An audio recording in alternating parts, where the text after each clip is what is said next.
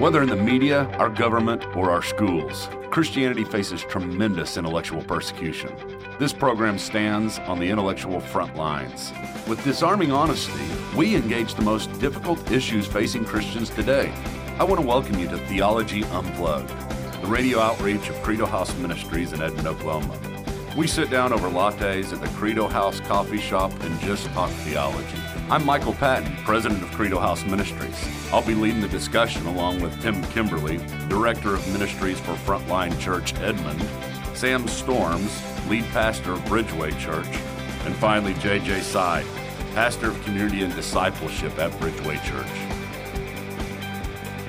We live in a modern society. I'm proud of a lot of the advancements that we have made. I'm proud that we don't do a lot of the things that make us blush that we may have done 50 years ago or 100 years ago. It amazes me so often, guys, Sam, JJ, Tim, whenever I look at the way humanity has acted in the past. I'm not saying we're perfect in the present, but what I'm saying is there's certain things in the past that you look at and you're like, how could we have ever allowed for slavery? Mm-hmm.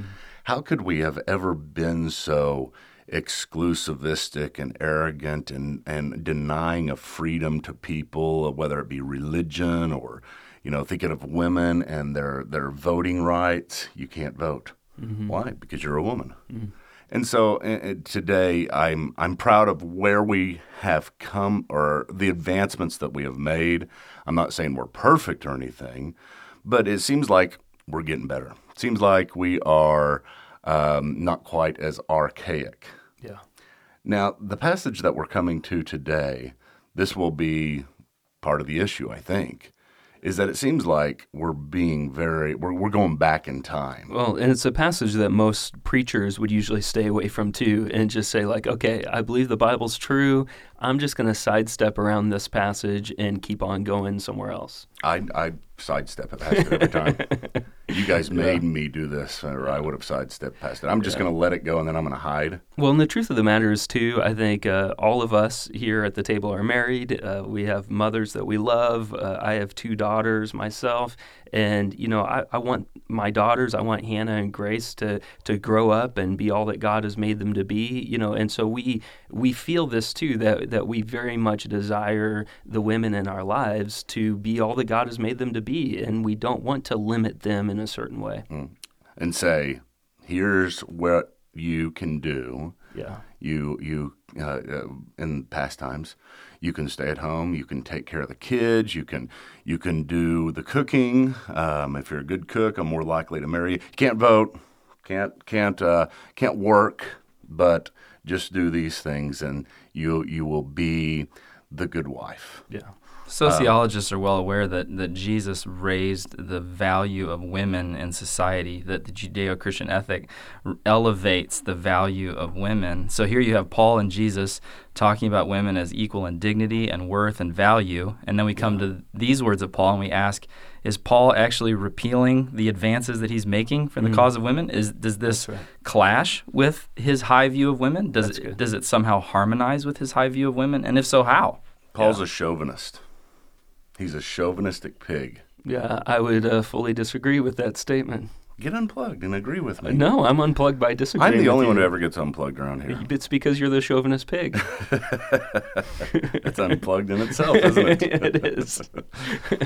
Let's talk about this. What is it? What is the passage here? It is 1 Timothy chapter 2, and I guess we focus on verse 11 or 12. Verses 11 and 12. 11 and 12. A woman must quietly receive instruction with entire submissiveness. I do not allow a woman to teach or exercise authority over a man, but to remain quiet. I mean, that is not a passage that I think most find as a good memory passage these days. Well, and I think, too, what we have to realize, now we do honor Scripture for sure, but what we're trying to do is take off the masks, and just say like, okay, how do I honestly feel when I first hear this? And, just an idea of let a woman learn quietly with all submissiveness. I do not permit a woman to teach or exercise authority over a man. Rather, she is to remain quiet. And we think, okay, is this going to happen in a university setting? Like, is this a general principle for all of the world is like women need to just be, and it ends up sounding like a Taliban culture. It can, there you go. if we just keep it in. That's unplugged. If we don't, if we just keep it to these two verses, and this is all someone knows of the Bible, they're definitely going to think that we're heading to a Sharia law type. Yeah, in the last 50 years, some lady theologians have been writing scholarly works on what they refer to as texts of terror. Is this another text of terror where a woman is being abused, being marginalized, being put in a position where she's not safe, where she's not being cared for? We're Is that what's going going back on? in time. Going back in time. And part of the problem here, and I think this is a little bit of what Tim was getting at, is interpreting a passage such as this is one thing. We can dig into it, we can ask questions, we can look at the context, and we can come away, I think, with a fairly accurate understanding of what Paul is saying. Applying it 2,000 years later in our society that is fragmented and has developed and grown and fractured, and we have so many different contexts, so many different ways in which the life of the church and Christian ministry is carried out. I mean, Paul was addressing a situation. There were no parachurch ministries when he wrote this. There was no Campus Crusade or Cru. There was no InterVarsity. There was no Young Life. There was the question of whether or not a woman would ever be a church planter, for example, was never, as far as we can tell, raised during this period of time. There probably weren't like Beth Moores out right. there. Kay Arthur's Yeah. and the like. That sort of, there were no television, no podcasts, no books that were being written and published in the thousands of copies. So how do you interpret a text that was written within a framework in which the local church, small local churches compared to what we have today, were the really only expression of Christianity and Christian life? And Paul's speaking into that situation. And then we take it and we want to apply it across the board to the multifaceted ways in which Christian ministry is carried out in our day, not only inside the church but outside. That's what makes it hard. All right, I'm going to use some big terms here, and I don't want people to label themselves or put themselves in a position or skew this conversation because I'm using these terms, and you're going to go ask your pastor, your church, and say, which are we? But I think it's important for our listeners to hear these things because they're part of the debate. You've got one side, which is called complementarianism, and then the other side, which is called egalitarianism.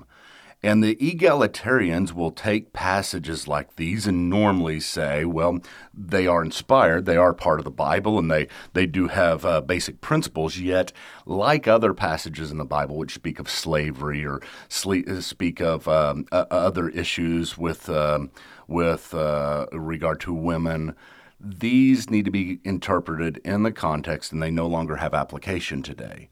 And so they would say that women can teach men. Women can be an authority over men in the church or society and the family.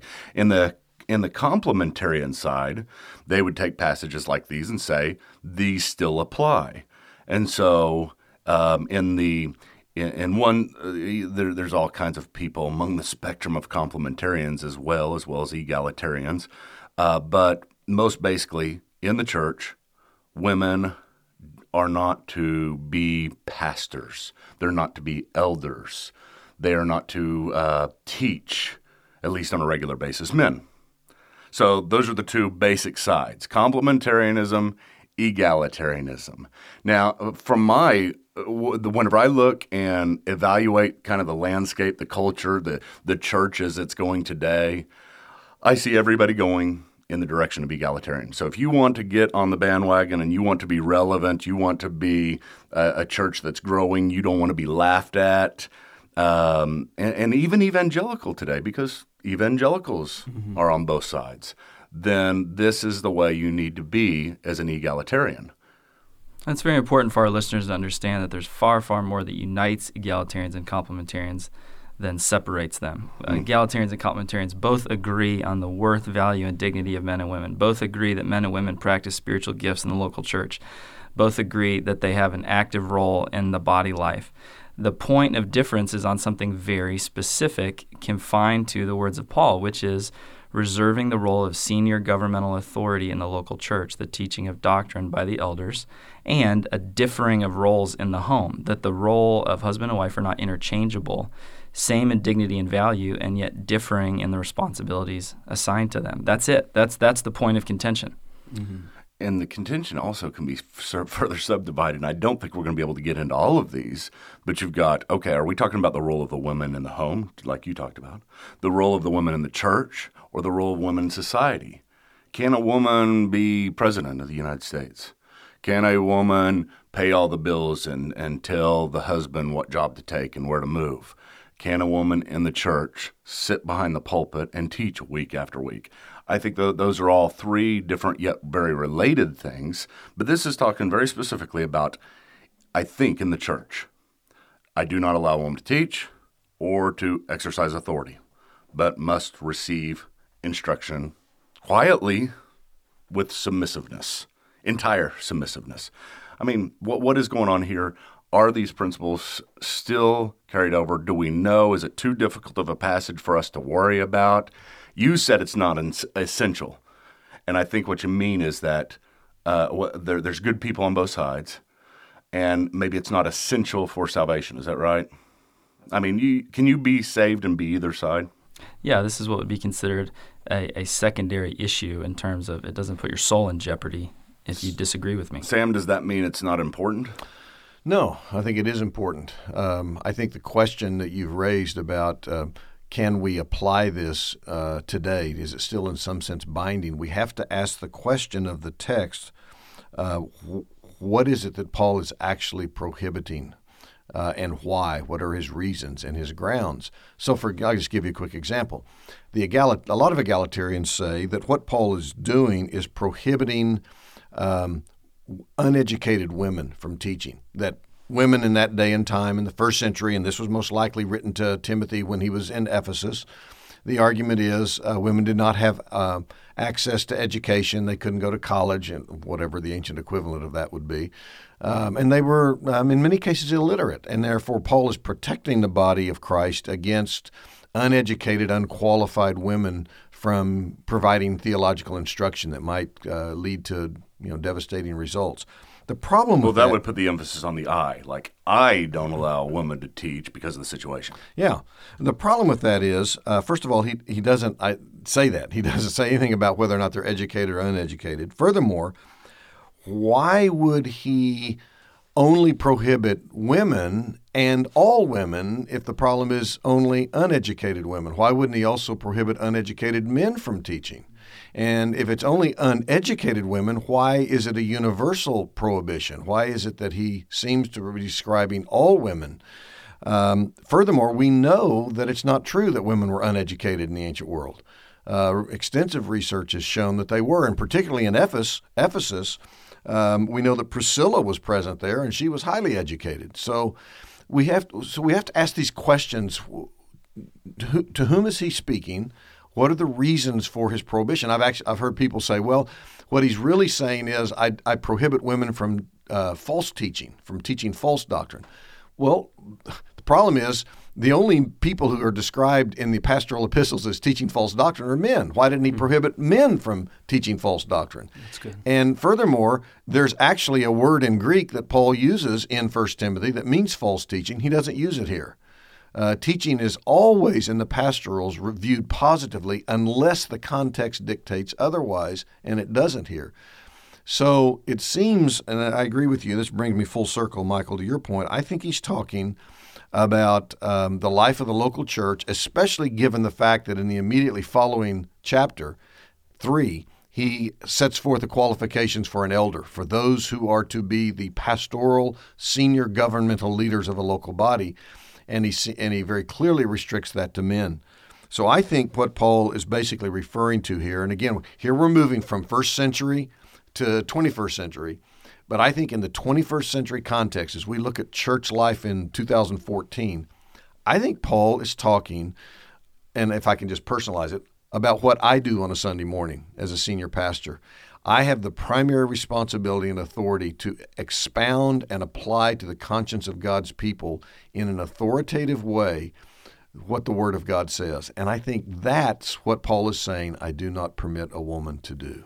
So then what you're saying is that if you go up to the local university and you sit down and there's a woman who walks in and she's going to be your teacher, that's not unbiblical if they're teaching math or science. I would say that's not unbiblical. Well, what if you're at the local university and they're teaching the Bible history, exegesis? Well, even You're really muddying the water. Yeah, now you're getting into infighting between complementarians, and it starts to get into hair splitting. Well, because even at the seminary we went to, one of my Hebrew professors was a Don't woman. name any names. Yeah, and she's No seminary names. She's an excellent woman names. an excellent teacher. Yeah, and I know of a seminary president who assumed his position and fired a Hebrew professor because she was a woman, and he was probably thinking that he was applying this text. I personally would disagree with him.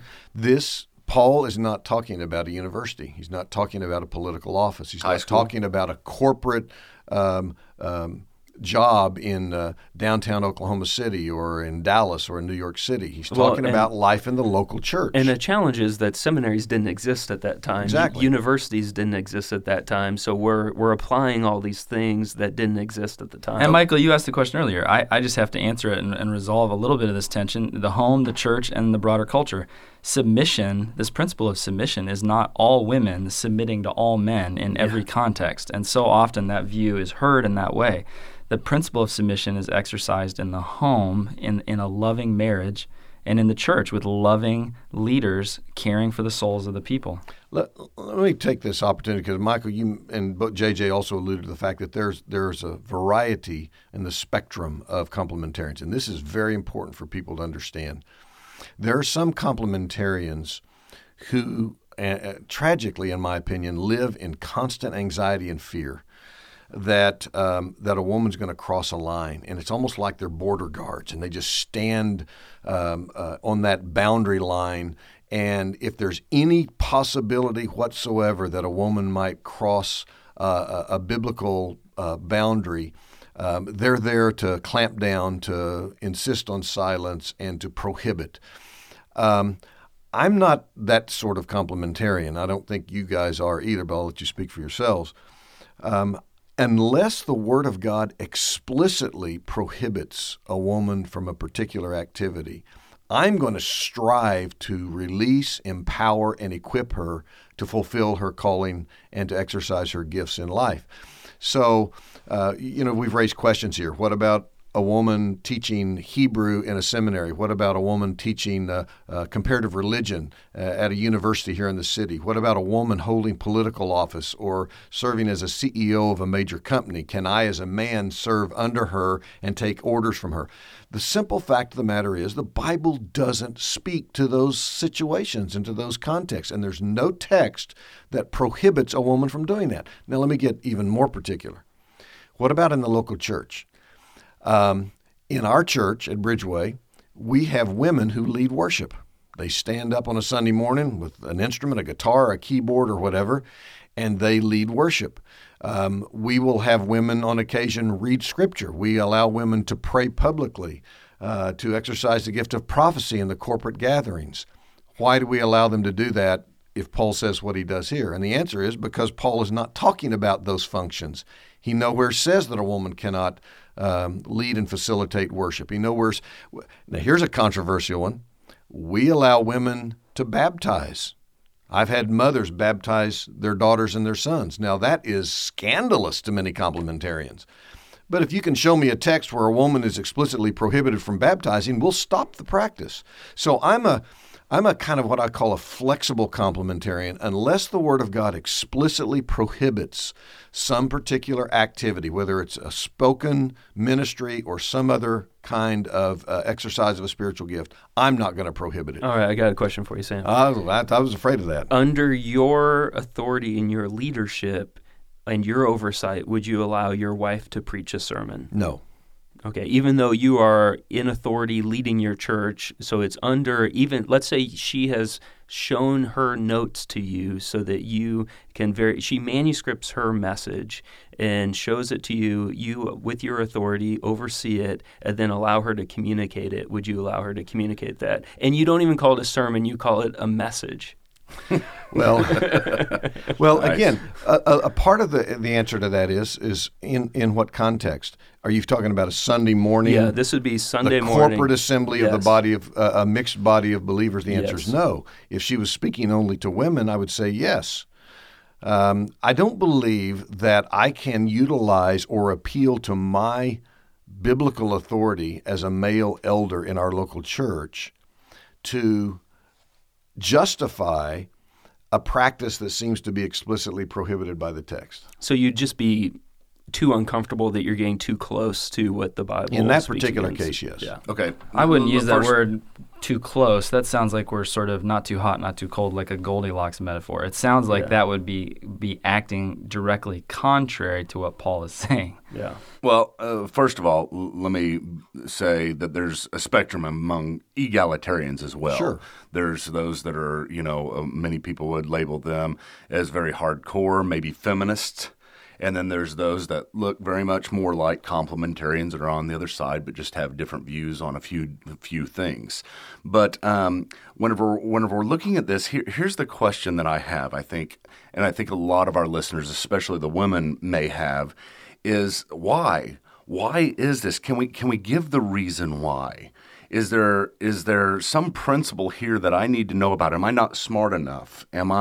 Is the Bible too hard for me to understand? Am I just in the church for some reason while I may be in the university a really good teacher? Once I get into the church, it just all goes away and there's no power of the Holy Spirit. Am I in me. dangerous? Does the local church need to be protected from me? Am I more prone to espousing heresy than a man, just by there a view why? of my gender? Well, yeah, there is a why for sure. So the question is, though, do we know the why? So God definitely Do has you know a the why? Well, I think we need to hold the why a little loose. I mean, of course, Adam and Eve. I know the why. I'll tell you the why Yeah, later. I've heard your why many times. I'm still not sure about it. But Paul does point us to Adam and Eve as the general, probably not the why, but as an illustration of what he's talking about. And it seems like giving he's that pointing as to an it as the example. why. But Well, I think he does answer the why. He does it not only in 1 Timothy 2, but 1 Corinthians 11. In 1 Corinthians 11, the explanation given is, for man was not made from woman, but woman from man. So he's appealing to the prior creation of man. God created Adam first, and from Adam came Eve. And then he says, neither was man created for woman, but woman for man. And then here in 1 Timothy 2, he says in the very next verse, for Adam was formed first, then Eve, and Adam was not deceived, but the woman was deceived and became a transgressor. So he seems to appeal to the priority, the chronological priority of creation as an indication from God that God has established the man as the head over his wife in both the life of the church and the life of marriage. Now, again, that head over, that could be an explosive. I got people out there, I can hear them getting real mad. They're throwing things at their radio Someone and their just computer. swerved off the road. We must remember that the purpose of being head over is not to domineer, control, or exploit, but to serve and to love and to lead and to instruct and to facilitate growth in godliness. As John Piper said really well, headship doesn't assume it's superior, it assumes it should take initiative. Yeah, well, because Jesus is the model, and Jesus is the servant leader. And so, yeah, I mean, it seems like God gives Adam a responsibility. He doesn't give him power, he gives him responsibility. I think our listeners need to be very aware that there's something presuppositional going on with all of us here that will tweak your emotions. You have to ask yourself, if it seems like Scripture is saying that there may be differing roles in the home and in the local church for men and women, you have to ask yourself, does that then presuppositionally necessarily lead to differing value and worth? Are those identical? Or can you conceive of, even if you don't agree with this view, can you at least conceive that it's possible that men and women could have differing roles and yet not have women's value, worth, and dignity diminished in any way? Yeah, the fact is, all of us at this table are egalitarians in a very fundamental and important way. We believe in the absolute equality of male and female in the sight of God in terms of their value. They're both image bearers. Peter said it in 1 Peter 3:7, husbands, you need to live with your wives in an understanding way, showing honor to the woman as the weaker vessel. And somebody says, weaker vessel, inferior. No. Since they are heirs with you of the grace of life, They are co-heirs of salvation. They are justified on the same terms. They are equally loved by the Father in heaven. So we are truly, in that sense, egalitarians. Now, when it comes to the functional differences in church and in home, we're complementarians. We hope you've enjoyed today's broadcast. If it's blessed you, they'd love to hear from you. And don't forget to join the group again next week for another edition of Theology Unplugged. Theology Unplugged is a listener-supported ministry of the Credo House. They're a theological hub and coffee shop, and their address is 109 Northwest 142nd Street in Edmond, Oklahoma, 73013. They're open Monday through Friday, 7 a.m. to 9 p.m., and Saturdays, 9 a.m. to 7 p.m. Please consider this your official invitation. You're invited to come and visit the Credo House and discuss today's program or take a tour of the theologically rich surroundings. You might also enjoy one of their signature drinks like a Luther Latte or a Nicene Mocha. In fact, if it's your first time in the Credo House and you mention that you heard their program on Bott Radio Network, you can have the drink of your choice for free. For more information or to support this ministry, visit credohouse.org.